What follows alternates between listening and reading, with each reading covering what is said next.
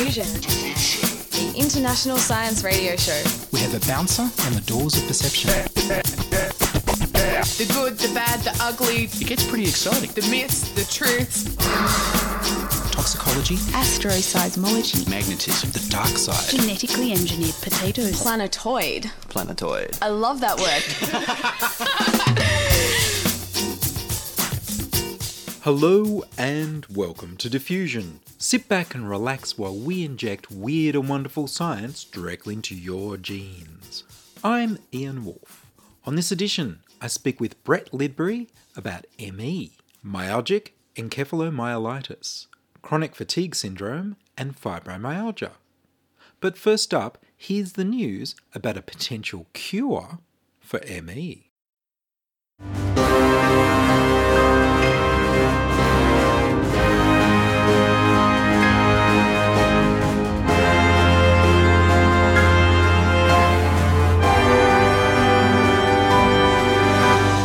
CFS drug? The small drug company Courtine is trialling a new treatment for chronic fatigue syndrome, myalgic encephalomyelitis, based on a hypothesis that all ME symptoms come through a particular stress pathway. A receptor called CRF2 triggers neurons to release serotonin.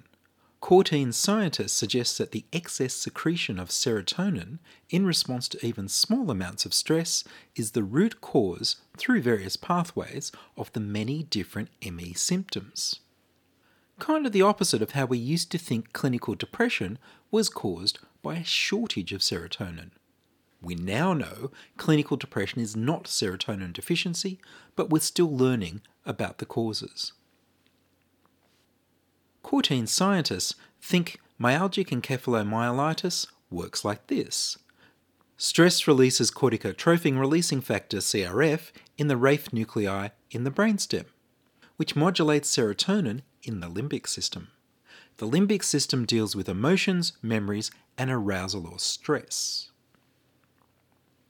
Low stress causes low levels of CRF, which acts on CRF1 receptors to inhibit production of serotonin.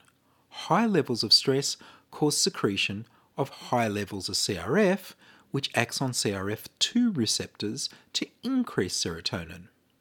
In ME/CFS, Courtine scientists suggest that CRF2 receptors have become stuck on the surfaces of the serotonin-releasing neurons when the receptors should be inside.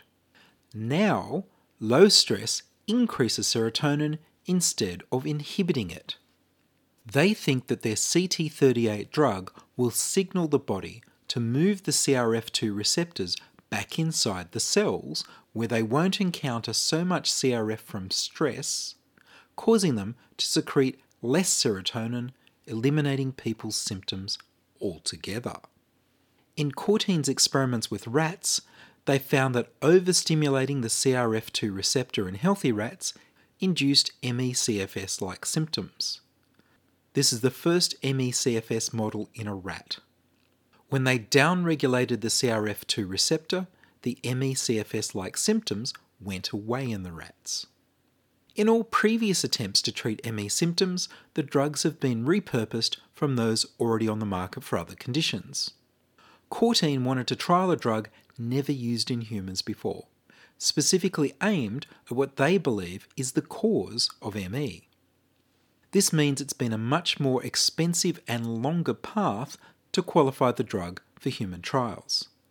Courtine's drug, a small protein called CT38, has been shown to be safe in a phase 1 trial in healthy human volunteers. It's intended to downregulate the receptor within hours, hopefully reversing the maladaptation and restoring patients to a pre-ME/CFS state. The clinical trial will have a 4-week pre-treatment period, a 2-week treatment period, and a 4-week post-treatment period.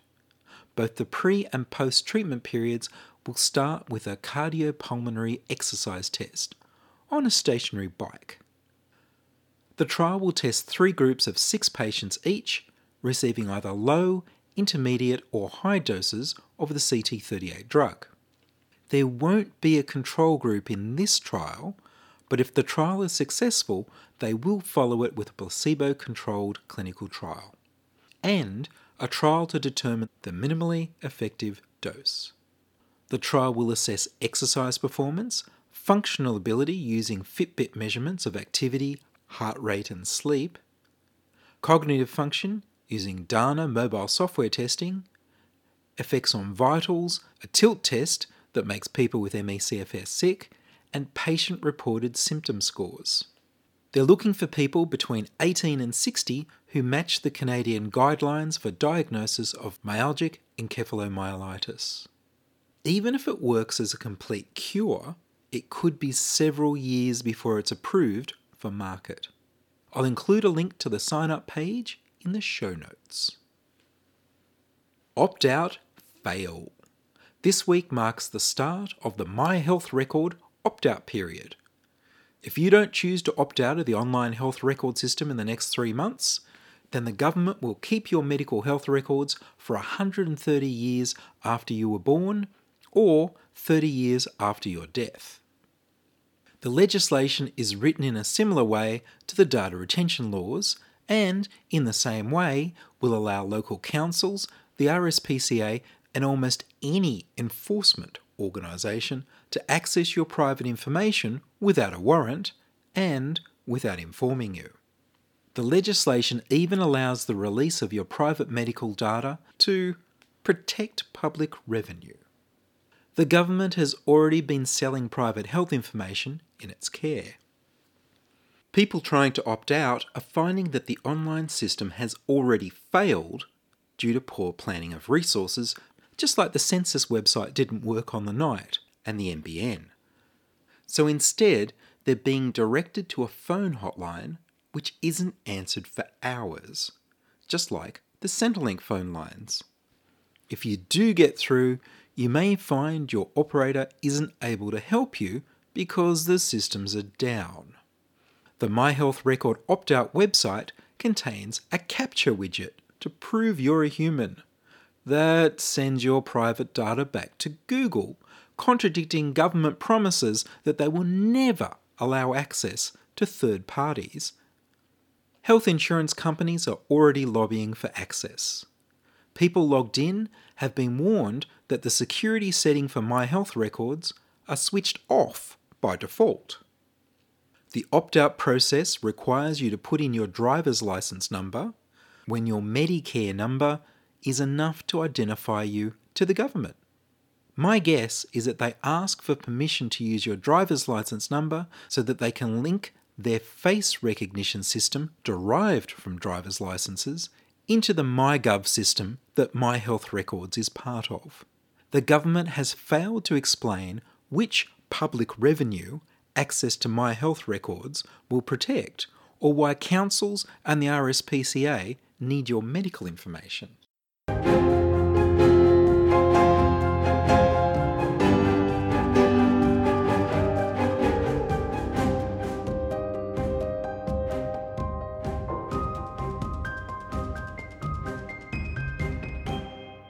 You're listening to Ian Wolfe on Diffusion Science Radio. Send emails to science@diffusionradio.com. We're brought to you across Australia on the Community Radio Network and podcast over the internet on www.diffusionradio.com. And now, chronic fatigue syndrome and fibromyalgia. Brett Libri is an Associate Professor with the National Centre for Epidemiology and Population Health in the Research School of Population Health in the Australian National University in Canberra. His background is primarily in experimental laboratory research, but in the last 10 years he's moved into computational research, in silico. His current interest is myalgic encephalomyelitis, chronic fatigue syndrome, amongst other things. I met Brett at the screening of the movie Unrest by Jennifer Brea of her confronting personal journey with severe ME and how people with the illness are treated around the world. I spoke to him by Skype and began by asking him, what is the current definition of ME/CFS? You could have an entire conversation on defining ME and/or CFS Right. or fibromyalgia, and I'm relatively new to the area. I haven't having started formally doing research from about 2011. So I had a couple of years before that thinking about things, and I more or less came in as a bit of an ingenue and just thought it's chronic fatigue, ME, fine. But it's been made, or I've become aware, I should say, that the definitions are, depending on who you talk to, very, very, very important. So I suppose the long way around it is I'm aware that a lot of advocates and patient groups and families and patients themselves are very unhappy with CFS, chronic fatigue syndrome, because it's more than that. So what they mean by that, it's not just about feeling tired all the time, of course, it's about all the other symptoms that go with it, including some combination of immune, neurological, mood, brain fogging, those sorts of things, Yes. gut problems, and pain, of course, which is a very prominent symptom. So there's so much more to it. And when you get the overlap, and in fact, I've seen a colleague publish something recently, if you actually look at ME as it stands, chronic fatigue syndrome, and say fibromyalgia, there's a bit of overlap between all of them. So my day-to-day definition of what we're working on, I call it ME-CFS. Now, simply to, I suppose, project a sense of neutrality, I see myself as a researcher. While I understand people's frustrations, I'm just trying not to really buy into that argument. And hopefully through the research, we'll actually learn more about it. So I did, until relatively recently, describe it as CFS-ME, but was asked to actually swap them around.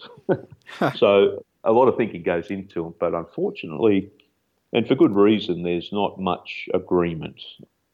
And how to put this delicately, I mean, it can be a bit of a distraction. I mean, it's important, but I think for someone trying to understand it, we just need to keep our mind open. And in saying that, it is a physiological disease. It is there's something wrong with the way our body works. And the symptom manifestations, as I've already alluded to, are broad ranging from gut, nerve, right through muscle, the lot. So it is genuinely something with a very broad symptomatology. So that's a very long answer to your very straightforward question. That's very good. So yes, it's an illness with a big shopping list of possible symptoms that people can suffer from, and exertion-related intellectual or physical fatigue and exhaustion is only one of them. Absolutely. Yeah. So it's a really interesting history, and it is, I suppose, normal to some degree when opportunities occur as a researcher. Your focus is entirely on molecules and chemicals and cells and the rest of it, and the physiology and the tissues. But actually looking at the history, I mean, it's fairly clear that, it was happening long before the CFS nomenclature was used. There was, of course, in the 1950s, the Royal Free Hospital outbreak and some other outbreaks, one in the United States as well, and a number of others. It's even been called Icelandic disease because of a mysterious outbreak there. I believe it's also in New Zealand. It was called Tapanui flu. So it has a long history, but because it came in waves or outbreaks where people got very sick and then seemed to get better with time, I mean, maybe not everyone, but anyway, it sort of came, and it was, and even today it's 3-to-1 or 4-to-1 female to male. There was two misconceptions really, and that was that it was due to an outbreak of an infectious agent, which still holds some truth, but you can't say it's all about an infection. Like, there's just like the cold's going around and, something else goes around and people get sick, they get a post-viral syndrome. And of course, the other thing that was very unfair and very off-putting was because of the ratio favouring women to men, it was sort of seen in some cases as cases of hysteria, and things like that. So for a long time, it's been around, but it's been dealt with in a way that, some people have done some good work, but it's just generally just not coalesced. And there's been a few, I think, what you might call dead ends in thinking about it. So through all that history, of course, you get an emergence of a lot of confusion. And today, one of the barriers we face, which reflects this to some degree, is there are internationally 20 different clinical criteria by which medical practitioners or physicians can use to actually assess and diagnose ME. From a research perspective, it'd be really good if we all decided on one, so we could get some consistency. The two most popular at the moment is probably the CDC criteria from 1994 and what was called the Canadian criteria, now the international criteria. And if you talk to proponents of either of these two consensus criteria, they'll always have a criticism. This one's too broad, and basically under this criteria, everyone's got it. But so unfortunately, we just need to find a common language, I suppose, is part of it.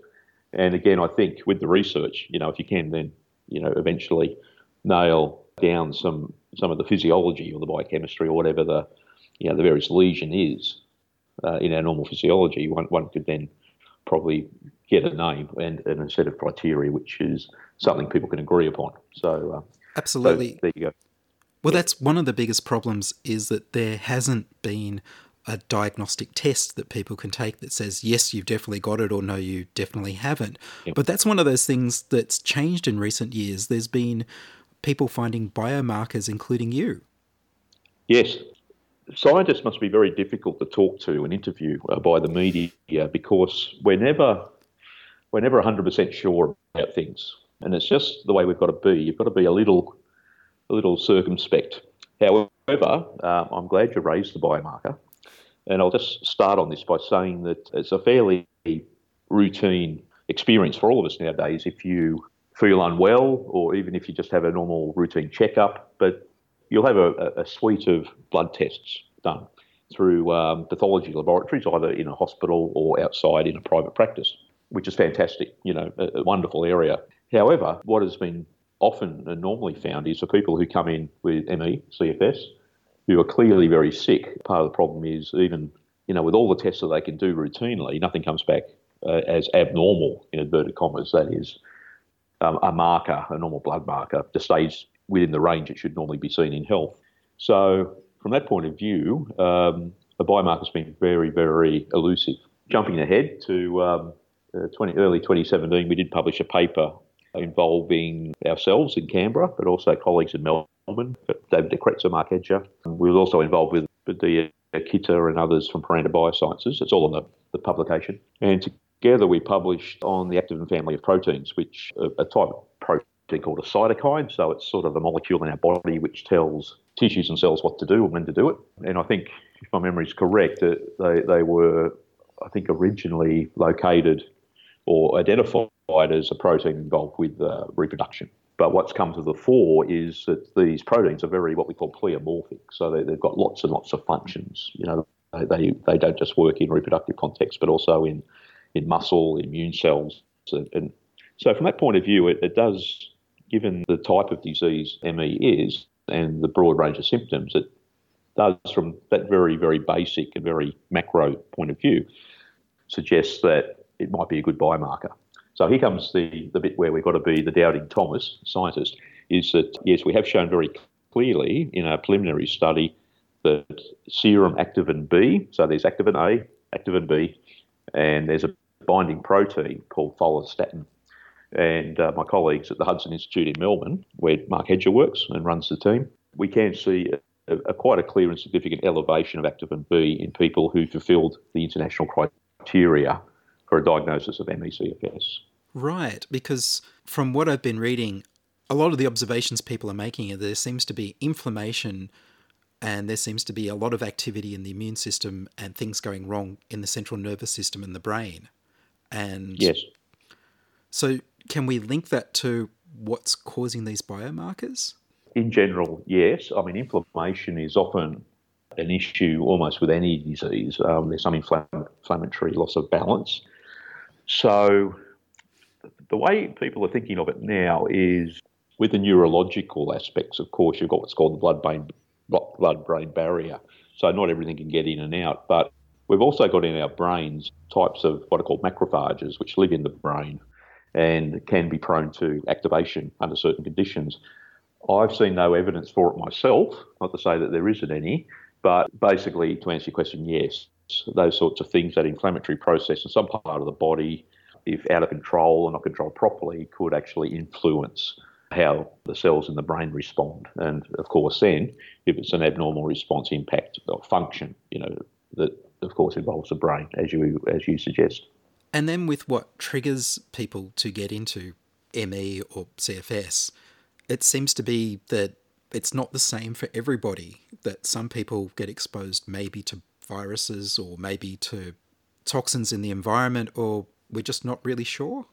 Yes, I think it's better than speculation, but the sense among the experts, people that really know the area, I work closely as a clinical colleague with Don Lewis, who runs a clinic in East Melbourne in Donvale, and he's been looking at patients for a long time with ME/CFS, and his view is that it's something like an infection, heavy metal contamination, undue stress, something that maybe comes from more to do with cortisol or stress responses.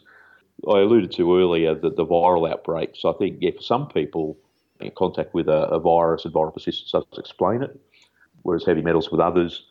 And in fact, some of the early reports, when people had a bit of an idea that they were dealing with a syndrome or a disease, there was often talk about patients who'd come in and say, look, I had a cold last year, which I normally recover from, but this time I just didn't recover. I got the infection, I normally get better, but this time I just felt sick, basically forevermore after that infection. So it's like a cold or some sort of respiratory type infection, for example, that just doesn't go away or ameliorate. So what we can say is, there is some evidence to suggest that, but you're quite right. While the clinical manifestations have some, share some similarity, of course, the core ones are the fatigue for 6 months or more, although I believe some people are starting to say 3 months or more, but let's say 3 to 6 months or longer. And the big one that we've seen is, of course, what's called payback. So, it's also technically called post-exertional malaise or lethargy. People with those things, as a centrepiece of symptoms, can then have a variety of other symptoms around that. Some people might have more muscle pain, some more neurological symptoms, other more gut symptoms, or some combination. And we're interested in actually trying to sift through that a bit better and try and make, I suppose, some better support rules or clinical decision-making rules around, what to really look for. So you've got all that. And of course, as you suggest, that lends itself to what we call a different etiology. So it might manifest in a certain way clinically, but what kicks that off initially in a way that we can't see, that is a virus or whatever, I'm sure is quite diverse. And then, of course, you've got controversy about what to do to treat people once you've identified that they have ME/CFS. As far as I know, and I should say that I'm a clinical scientist, I'm not actually a medical practitioner, so I don't treat. I'm very involved in the diagnostic side of it. But from what I can glean, well, there are recommendations currently involving graded exercise therapy and CBT, but the evidence, from my reading of it anyway, seems to be growing in terms of saying that's not effective for the majority of people. I believe there has been some evidence say that for a small subpopulation it might help, but generally it's either no effect or it can actually be more harmful. So people are saying, look, this isn't good enough, we've got to think differently. And beyond that, there are anecdotally anecdotally stories that suggest that for some patients, some sort of multivitamin complex or some low-dose beta blocker or, some other range of things, do help, or taking your Cults, restoring your gut microbiota. There's probably quite a bit of self-medicating going on, but we don't actually have really, beyond the exercise therapies and things which are falling into disrepute to some level, we don't really have anything else beyond what maybe an individual medical practitioner or even a patient might decide to do to help with the symptoms.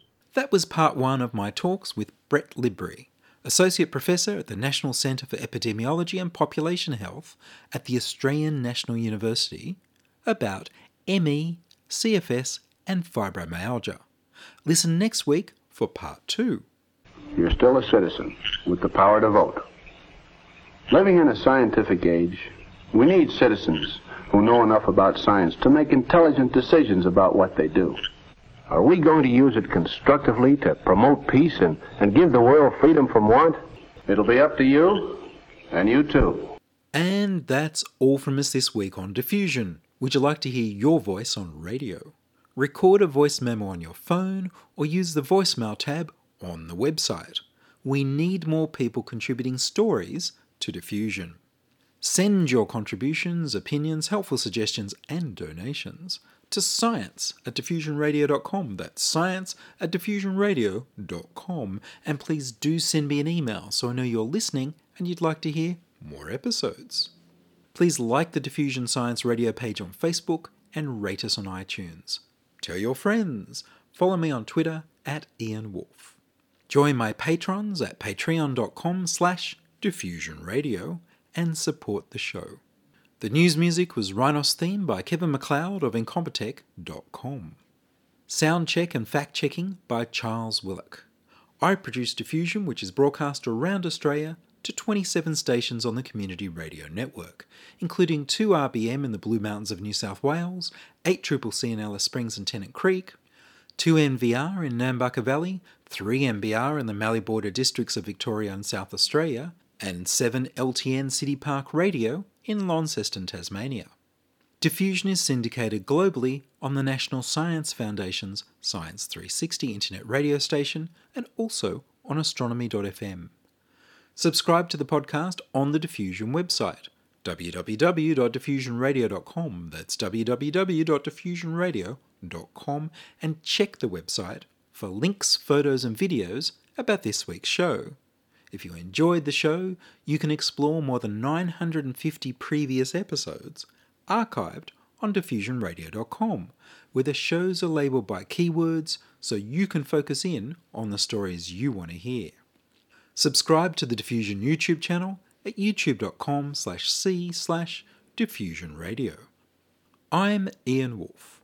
Join us inside your audio device of choice for more science wondering next week on Diffusion Science Radio.